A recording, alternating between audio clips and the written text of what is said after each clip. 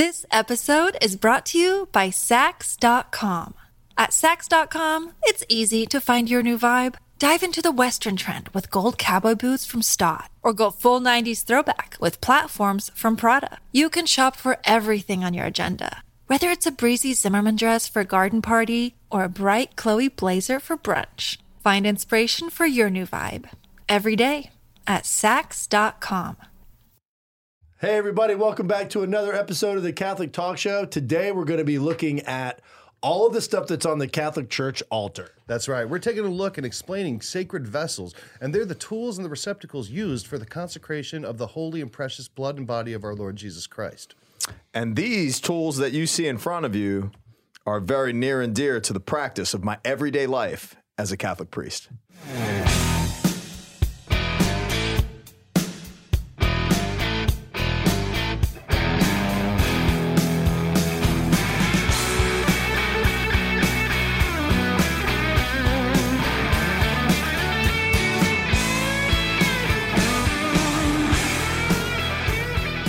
All right, good to be back in the studio. Now, for you guys listening on podcast, we're going to try to explain some of this stuff that's very familiar to you, but I think most of all, we're going to be getting a lot out of the explanation of these sacred vessels too, as well. So if you're watching us on YouTube, you can go ahead and click that like and I'll just let you subscribe. Is it subscribe and then the bell? Thumbs up, subscribe, bell.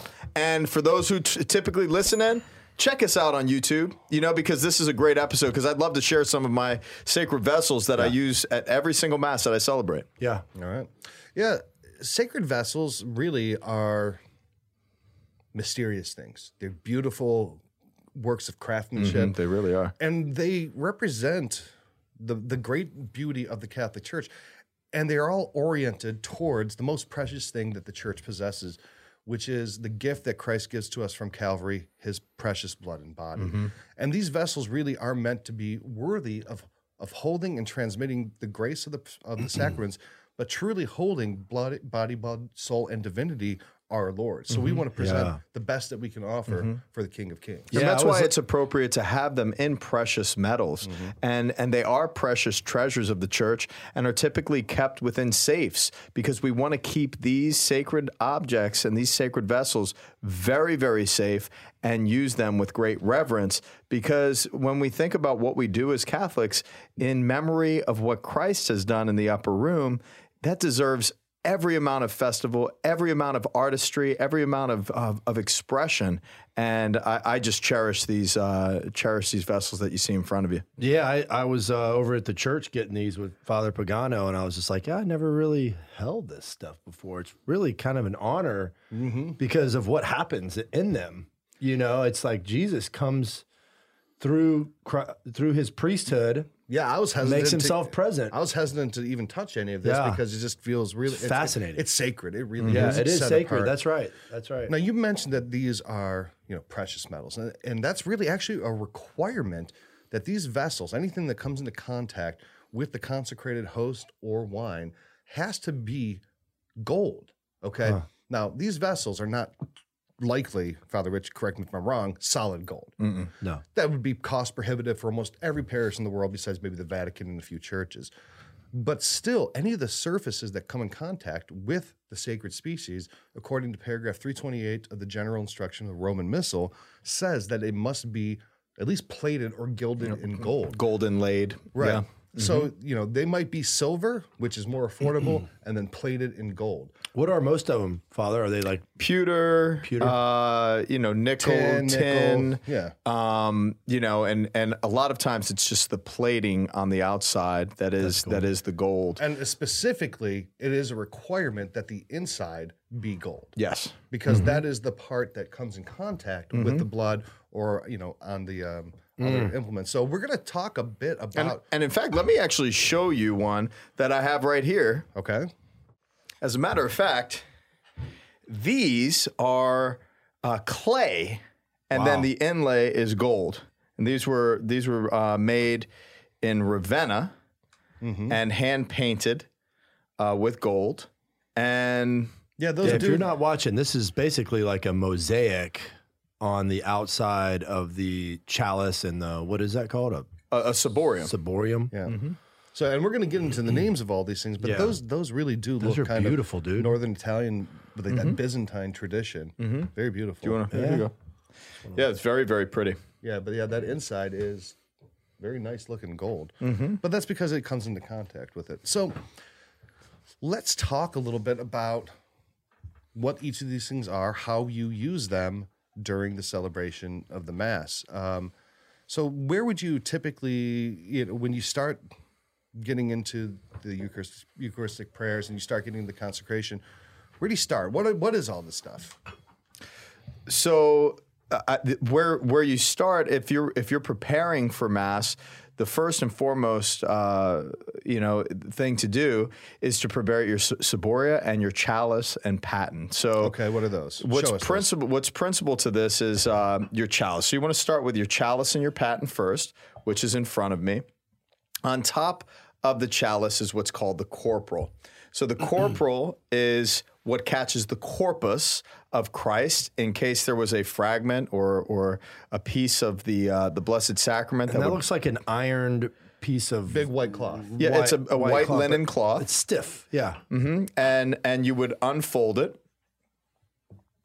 When you're celebrating Mass, this would go on top of the altar, and then your chalice would go in the middle of the corporal.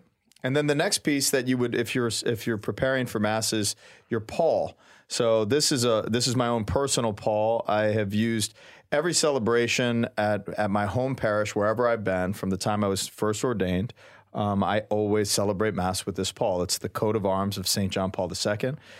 He's been the greatest inspiration and educator in how I should be a priest. And so I celebrate every Mass with that pall. So that looks like, I don't know, what does that look like to you? It's kind of it's a square cardboard. It's probably about 5 inches by 5 inches that goes over the top of the next item that he's going to go into. But it's kind of a stiff square cardboard with Decorative. fabric. Yeah, and it's over it. decorative too. And then the next is the paten. So the pall goes on top of the paten, and then you have an unconsecrated host, as you see here. You place the unconsecrated That's the host. priest's host. What's the Yep, this is purpose the of the presider's pall? The host. pall goes on top of the paten to just kind of... So the pall typically, as you'll see in a moment, it will go over the chalice in case there was a bug or a fly or something like flying around. so it's there's kind of a like practical a removable lid. Yeah, so you kind of put lid. Yeah, you put that on top, and you're always going to deal with a fly at some point in your priesthood. And then underneath the paten and the unconsecrated host, you have, which is a golden dish essentially, It's is the very paten, thin- very thin thin plate. and curved to keep the presider's host in the middle. And then your purificator goes over the chalice underneath the paten. So you would take that off and place it on your corporal. And then your chalice is then prepared for the rituals of offertory. And the chalice is the cup that you prepare the blood of Christ in. Yes. Mm-hmm. And this chalice, in fact, was gilded in Germany and given in honor of Generosa and Giuseppe Fusco for a brother priest, Father Joe Fusco, who passed away. He was the one who built St. Anthony of Padua and Ozone Park in Queens. And this was given to me by his nephew, Joe Fusco, leading up to my ordination, and I cherish it. It's something that I would have envisioned, and if I had the ability to make my own chalice, I would literally make this chalice. It has my birthstone in it, ruby for July, and it has all of these amazing images of Christ, these symbols of Christ, like the unicorn, which we've mentioned in And past this episodes. is very decorative too. I mean, this has an incredible, Very decorative. metalwork on it. It's got apostles on the bottom. You have the signs of the evangelists there around the base, almost like stained glass windows or arches around the stem. I mean, it's pretty elaborate, but I think that is a beautiful chalice. Thank you. Yeah, I love it. The pelicans on here, the lamb that was slain, the Lion of Judah, the eagle, the sparrow. I mean, it's beautiful. The Sacred Heart of Jesus. And that's a great thing, that if you want to make a donation to the church that lasts a long time and then also offers grace, I mean, the parents of this priest are still participating in the Mass every day through their donation. And I mean, it's certainly expensive, but I don't think it's so outrageously expensive that most people couldn't actually afford to donate one. Yeah. So, I mean, if you're ever thinking about something like a donation to a church, ask your priest about a new chalice. Yeah, and the encouragement would be, to not do something, inexpensive, because this is central to the practice of our faith, and what we cherish the most is the Blessed Sacrament, and something absolutely beautiful is called for. Yep. St. Francis of Assisi would support that concept, St. John Vianney, and many saints throughout the history of the church. Now you could pick up a chalice that is very, very inexpensive, but most likely it won't be used by a priest or whatever. Especially nowadays, but when you're talking the 70s and the 80s, when you had some pretty rock and boomer masses, I mean, you get like glass chalices. And that's what I mean. Like, you don't want to buy that for your priest or your parish. Don't buy garbage. Yeah. Because you're not buying it just for your priest. You're buying it for everybody who celebrates through it, and also for Christ himself. I mean, you're buying a manger. You're being Joseph of Arimathea by holding that Holy Grail. And when I celebrate Mass, I think of Joe Fusco and his wife June, who just passed away. And celebrating Mass with this chalice in my hand, I lift this chalice up for the repose of the soul of his wife, of Joe's wife, June Fusco, and it's very special, very, very special. Now the paten. Do all priests have attachments to their? Many not do. as significant as yours, but I mean, a greater number of priests, like they'll receive contributions from people, and then they have their own chalice made. Okay. Sometimes, like I know Michael Nixon found a historic one in France that he purchased. The Knights of Columbus do a great thing that if you're a member of the Knights of Columbus, upon your death, they will donate a chalice in your name that is used for the celebration of your funeral mass, and then it's typically donated to maybe a seminarian in a poor country, right? Beautiful. So if there's seminarians in Africa or South America or Southeast Asia, they're getting these chalices, which they probably their community couldn't afford to provide. It's awesome. Yeah, so that's a great thing the Knights do. It really is. So this is how you prepare with paten and chalice. So what the paten does, I mean, that's to hold the unconsecrated host, but in the Latin Mass, the paten is also put under the mouth when people are receiving. The same paten. A paten, yeah. Yeah, and this is if I'm distributing. I was distributing by intinction for my deacons. When the precious blood was reserved to the presider. So I would intinct, and I always when I receive communion, it's under the paten. And the same thing when I receive the precious blood, it's under the paten. Yeah, and the paten makes so much sense. I really wish they were more widely used because its purpose is to prevent particles of the Holy Eucharist from falling on the ground, right? So, if you've ever been to a Latin Mass, you're kneeling at the altar rail, and the altar server holds the paten right under your chin, and the priest puts it right on your tongue. There is no room for mistake, right? Now, I've always worried about my giant bushy beard that I'm going to have little bits of Jesus stuck in it because it's not going to follow the paten, but in general, that's really what it's for. Yeah. And, I love the reverence and attention to distribution of Holy Communion in the Tridentine Rite. And I've been to Masses where they spread a cloth over the altar rail, and then they have the patens come out, and it's the safest way of distribution and the most reverent way of distribution. I do hope that we start moving back in the direction of the communion rails of distribution. Well, only you could prevent forest fires, Smokey. So bring it back. You're about to build a church. Well, no, it's true. But when it comes to USCCB and the culture and the communication from pastors, I'm certainly of that school as well. So what we have here as well is a ciborium. It's a stem ciborium. Typically in parishes, you'll see this type of ciborium. This has the lid on it here. So now for you listening, this looks like a little gold pot, and one of them looks like a chalice with a lid. Right. So there's two types. One is a chalice with a lid, and the other looks like a tiny little, cooking pot with a lid on it. Yep. And, there's a bowl to the chalice, but there's a bowl sense in respect to the ciboria. The ciboria contains the body of Christ or the unconsecrated hosts. This is another example of a ciboria from Ravenna that we're kind of showing you, again, with the mosaic and the inlay of the gold. That's for the distribution of communion among the those attending Mass. Yep, and as you can see in the Ciboria from Ravenna is unconsecrated hosts that would be placed on the corporal in this way for the celebration of Mass. And now that's also used for reserving the Eucharist if there's leftover. Yes. So that then goes into the tabernacle. And that's actually what I'm going to show you now with this Ciboria, which was handed down to me from the Pisco family and my family. God rest my Uncle Nicky, but his mother's funeral. This was from that mother's funeral. So what you were saying before, like for loved ones, now I get to celebrate this. Every Mass that I celebrate, I keep the Pisco family in my heart and my prayers. My parents, and grandparents re-gilded this for me through Adrian Hammer in New York, and they did a great job. And it's very, very special. I'm coming up on my 10th anniversary. I'm going to have it re-gilded and prepared. This is going to be re-gilded and worked with because, as you can see, there's a lot of wear and tear. And then, when you reserve the Blessed Sacrament, you can have something along this line like this, which is an older veil. For the Blessed Sacrament, it would go over the Ciboria, as you see on camera here. And it's a nice way to reserve the Blessed Sacrament in the tabernacle for the distribution of Holy Communion to the sick. Now, it's important to state that, you have a pyx here.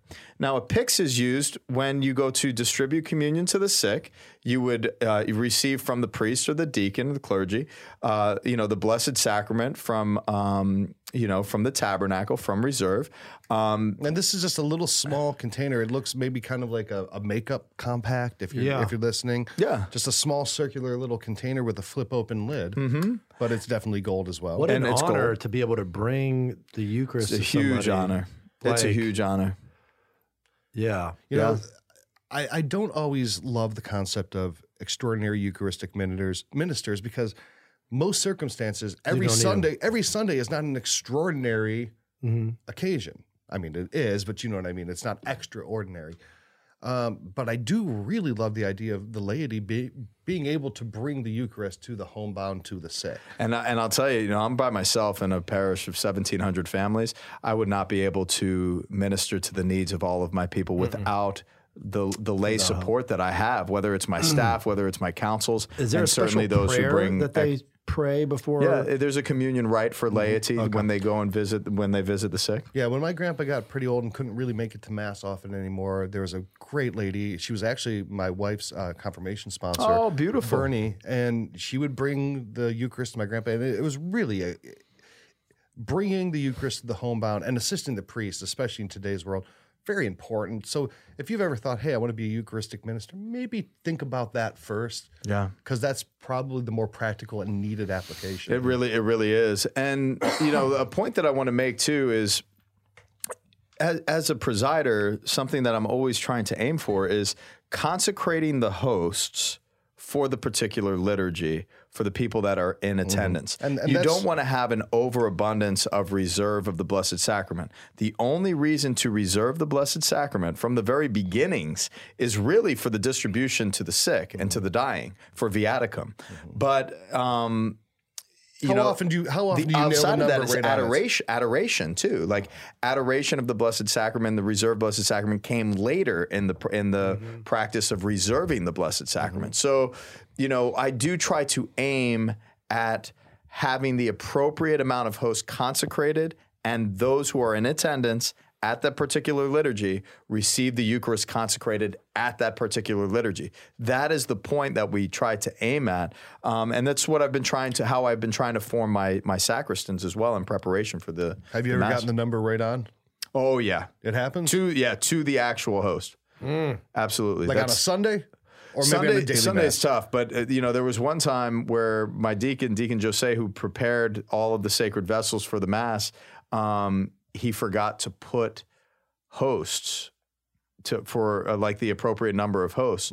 So we only consecrated a little, and then we went into reserve, and it got to the point where I was looking at how many people were at St. Elizabeth. We had a huge parish, and I had to take all of the Blessed Sacrament back into my Ciboria, and I distributed one by one. It took a long time, and I was breaking into fours, then I was breaking into eighths, and everybody was receiving on the tongue at that point.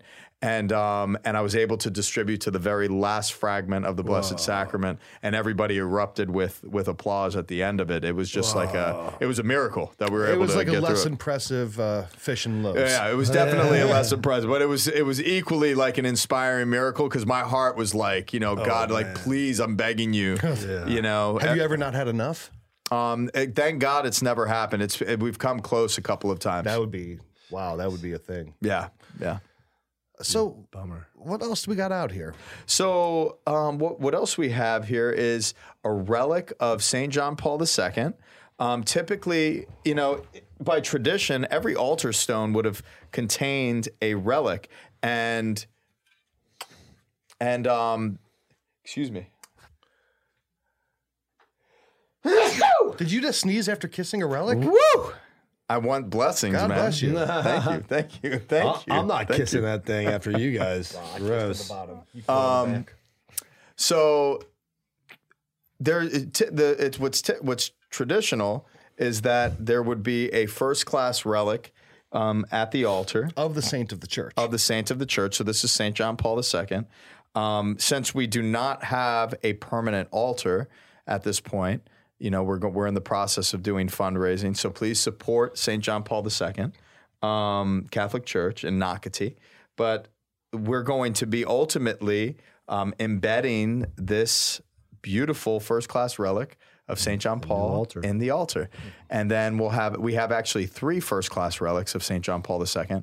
One of them will be on display and another one will be in the sacristy. And that's a neat thing, I think. I discovered late in my faith that every altar since the beginning has always been offered over the bones of our beloved saints. And the altar where you were confirmed at resurrection in Arlington contains the relics of Saint Anthony.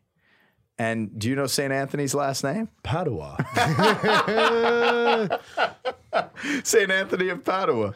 And your middle name is Ryan Anthony Delacroix. Yeah. And you just adopted St. Anthony as your confirmation name. A little bit late. But better late than never. Better late than never. And we'll get into a few more of these, but I think it really is important to stress how beautiful they are and how they are gilded in gold. I mean, these things are not cheap. They're certainly not free. And they're not free like Hallow, the #1 Catholic app on the Catholic app stores.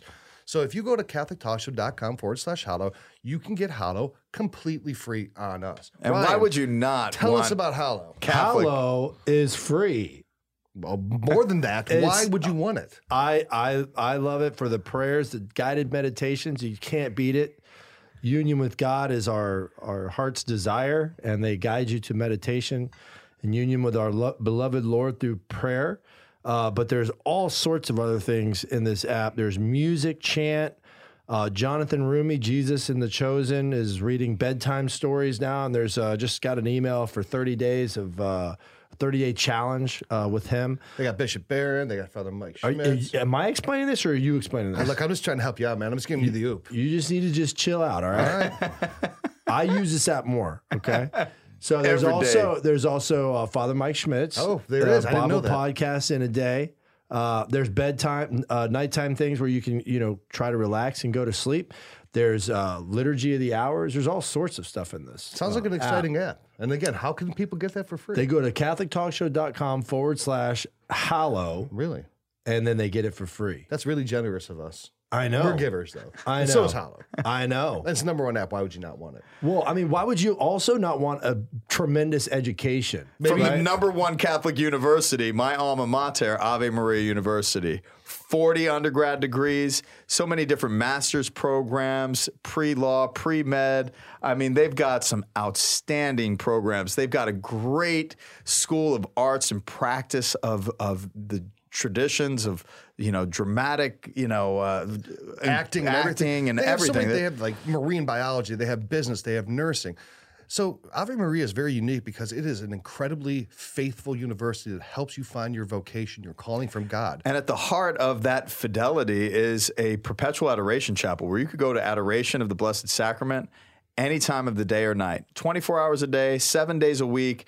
the people of the community, the teachers, faculty, staff, everybody, all the students, there's great devotion among the student body of Ave Maria. But it's also an excellent school. I mean, you get a great education. So you're being nourished intellectually, but spiritually. There's that balance there. And that's how they help you find your vocation. Your calling in life. I was a grad of 2008, and it was clearly, for me personally, I've been studying for 13 years in different universities, like 7 different universities. For me, Ave Maria was number one, and it was the golden years of my academic formation and also my social life. Like, I developed some of the greatest friendships of my lifetime there. So if you're interested in learning more for you or someone that you love, go to avemaria.edu.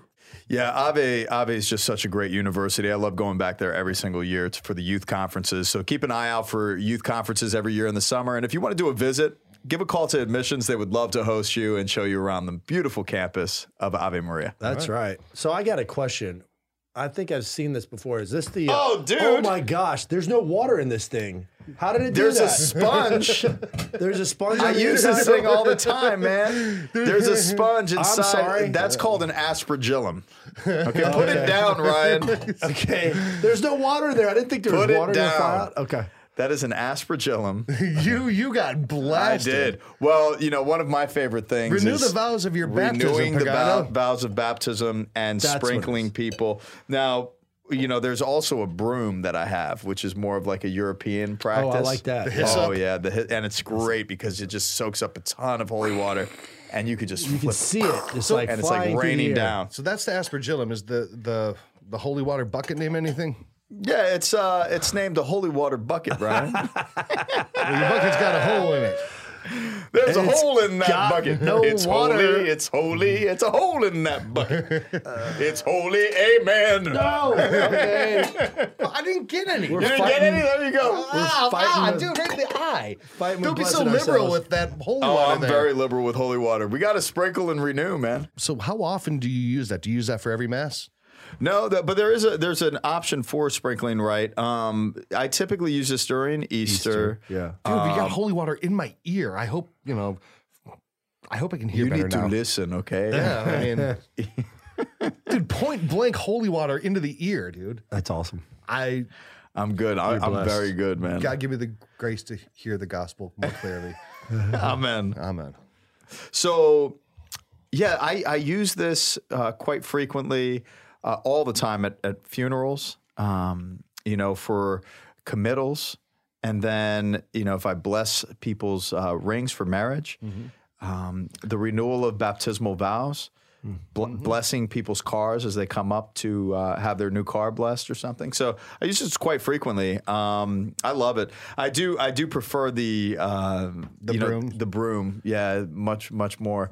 But it's great. I love when we renew baptismal vows at Easter and do the sprinkling rite and sprinkle over the people, and it's so spiritual and inspiring. So kind of keeping with the theme of water-based, These are the only sacred vessels that aren't gold. Does that make them not sacred vessels? well, they're not coming in contact with anything that's been consecrated. They don't need to be. okay.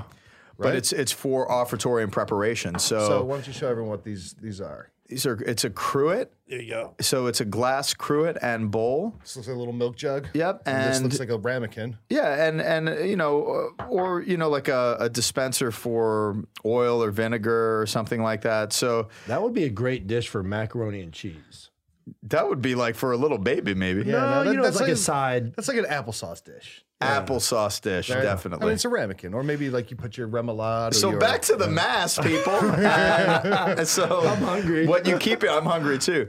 What you keep in cruets is wine and water for the preparation of the chalice. So you would place the wine in. Like if you ever go to a fancy restaurant, they bring out your So you'd your have two of Manhattan in a cruet and then pour it in your glass for you. You know, So you have two of them. One Could we wine. please stay on subject here? So there's two cruets, water and wine. Yeah. Okay. And then for the washing of the hands too, you would have the cruet. and that would With be the altar server. Yep. You'd be holding like your hand. this, and I would Say, wash Wash me away my- from yeah. my sins. cleanse me of my sins. More. Yep. Yeah. And then towel. And then I would be prepared to, Purificator. yeah. And then I would be prepared to celebrate mass. So Okay. the purificator, so after Mass is over, you swish around some water and the chalice. Yeah, how do you put this stuff away? How do you clean it and get it ready for next time? So say we go through the Mass, the purificator is to essentially just ensure that the precious blood is not going to drip down the side of the chalice or fall to the ground. How often do you get lipstick on them, boys? Well, this is the presider's chalice, so I really don't share from this Nor chalice. does he wear lipstick. And that too. But yeah, lipstick on, the communal chalices all the time, so you'll see a lot of lipstick on purificators. This episode is brought to you by Sax.com. At Sax.com, it's easy to find your new vibe. Dive into the Western trend with gold cowboy boots from Stott, or go full 90s throwback with platforms from Prada. You can shop for everything on your agenda, whether it's a breezy Zimmermann dress for a garden party or a bright Chloe blazer for brunch. Find inspiration for your new vibe every day at Sax.com. But again, I always tell my ministers of Holy Communion, the extraordinary ministers, that you're not removing the germs from the chalice. Right. Mm-hmm. You're just really ensuring your reverence for the Blessed Sacrament under the precious blood, that you're taking care of the outside of the chalice. Mm-hmm. So that it doesn't drip down the outside. Exactly. Right. Okay, so like I see like the patent and the extensive way that the church goes in order to save and preserve the Eucharist just for ingestion, for consummation. The purificator now has the precious blood of our Lord on it. Mm-hmm. So it doesn't seem you just can't put that in the wash. You got something there. What do you do? So typically, for example, I'll just kind of go through the steps. So the fractioning rite takes place over the chalice. Yep. A little piece would then be mingled with the precious blood, and then when there's communion for the priest, may the body and blood of Christ keep me safe for eternal life, amen. And then I would receive the host over the paten, as I was mentioning before. These are unconsecrated, by the way, just as a reminder. So always after the point of receiving, I then use my thumb for any of the fragments that are still on the paten over the chalice, and then I brush those into the chalice, and then I wipe off the fragments from my thumb, and then I keep my fingers together, and then I consume the precious blood. Yeah, that's something I always thought was cool, and I don't know if people notice that you're holding your first finger and your thumb together throughout that whole process. Mm-hmm. Yeah, and that's how I was trained to do it. And then at distribution, I'm holding things in that similar fashion. And then at the end of distribution, when I come back, typically it's this way. I'll hold my fingers over the ciboria, the same fingers that I use to touch the Blessed Sacrament, and then the water washes over the fingers, and then I use that water to then purify the remaining vessels. And then as that's going on and taking place, ultimately comes back to the chalice, I consume, and then I use the purificator to dry out all of the sacred vessels, and then redress the chalice with first purificator, then paten, pall, you fold up the corporal, and then you hand that off to the altar servers with all of the sacred vessels. So how do you clean the purificators? Because they do have the... So yeah, at the conclusion of the liturgy, you would soak the purificators in the sacrarium. Okay. Which is a sink. But a sacred sink. And one of the cool things about that sink is that it doesn't go into the city plumbing. It goes directly into the earth. And right? it's underground in the earth that is blessed and made a church. Yeah. So it's almost like the theology of a proper burial. Yes. Yeah. Wow. Yeah, it doesn't go into the city water supply. It's a pipe straight into the earth that water goes That's in there. pretty cool. So that's like if you ever find a leftover Eucharist that has become unedible, right? It it was left in a ciborium too long and you can't eat it. You dissolve it in there and then it goes down. You dissolve it in the water, and then it goes down. And that's the way, only proper way to dispose of consecrated. So, just practically speaking, if it's going into the ground, like, and you use that sink a lot, like, it's just going into the earth itself, or do you dig a big hole, or? No, it's already been piped. So that's already been done. With the construction of a aquarium, it goes right into underneath the church. Yeah, it goes into the ground. There's no like hole down there. It just diffuses through the earth. Yeah. Okay. Yeah. So, hopefully this show has been informative for you. I hope that you've enjoyed if you've been watching on YouTube. These vessels are very near and dear to my heart. They've been handed down to me, and I do genuinely cherish them and love celebrating Mass as a Catholic priest. It's the thing that I absolutely love doing. It keeps me, stable and in a good direction in life. And, as we continue to grow in our devotion to Christ, this is another step to learn what are the vessels that we use and what do they symbolize and how to properly care for them and prepare them. Yeah, this is a cool episode. Yeah. I think this is the second best way to learn about the vessels. The best way is to, go to Mass. Go to Mass. Right? Absolutely. But I think a lot of people probably don't know this unless they were altar servers at some point in their life or, former seminarians like this kid over here, right?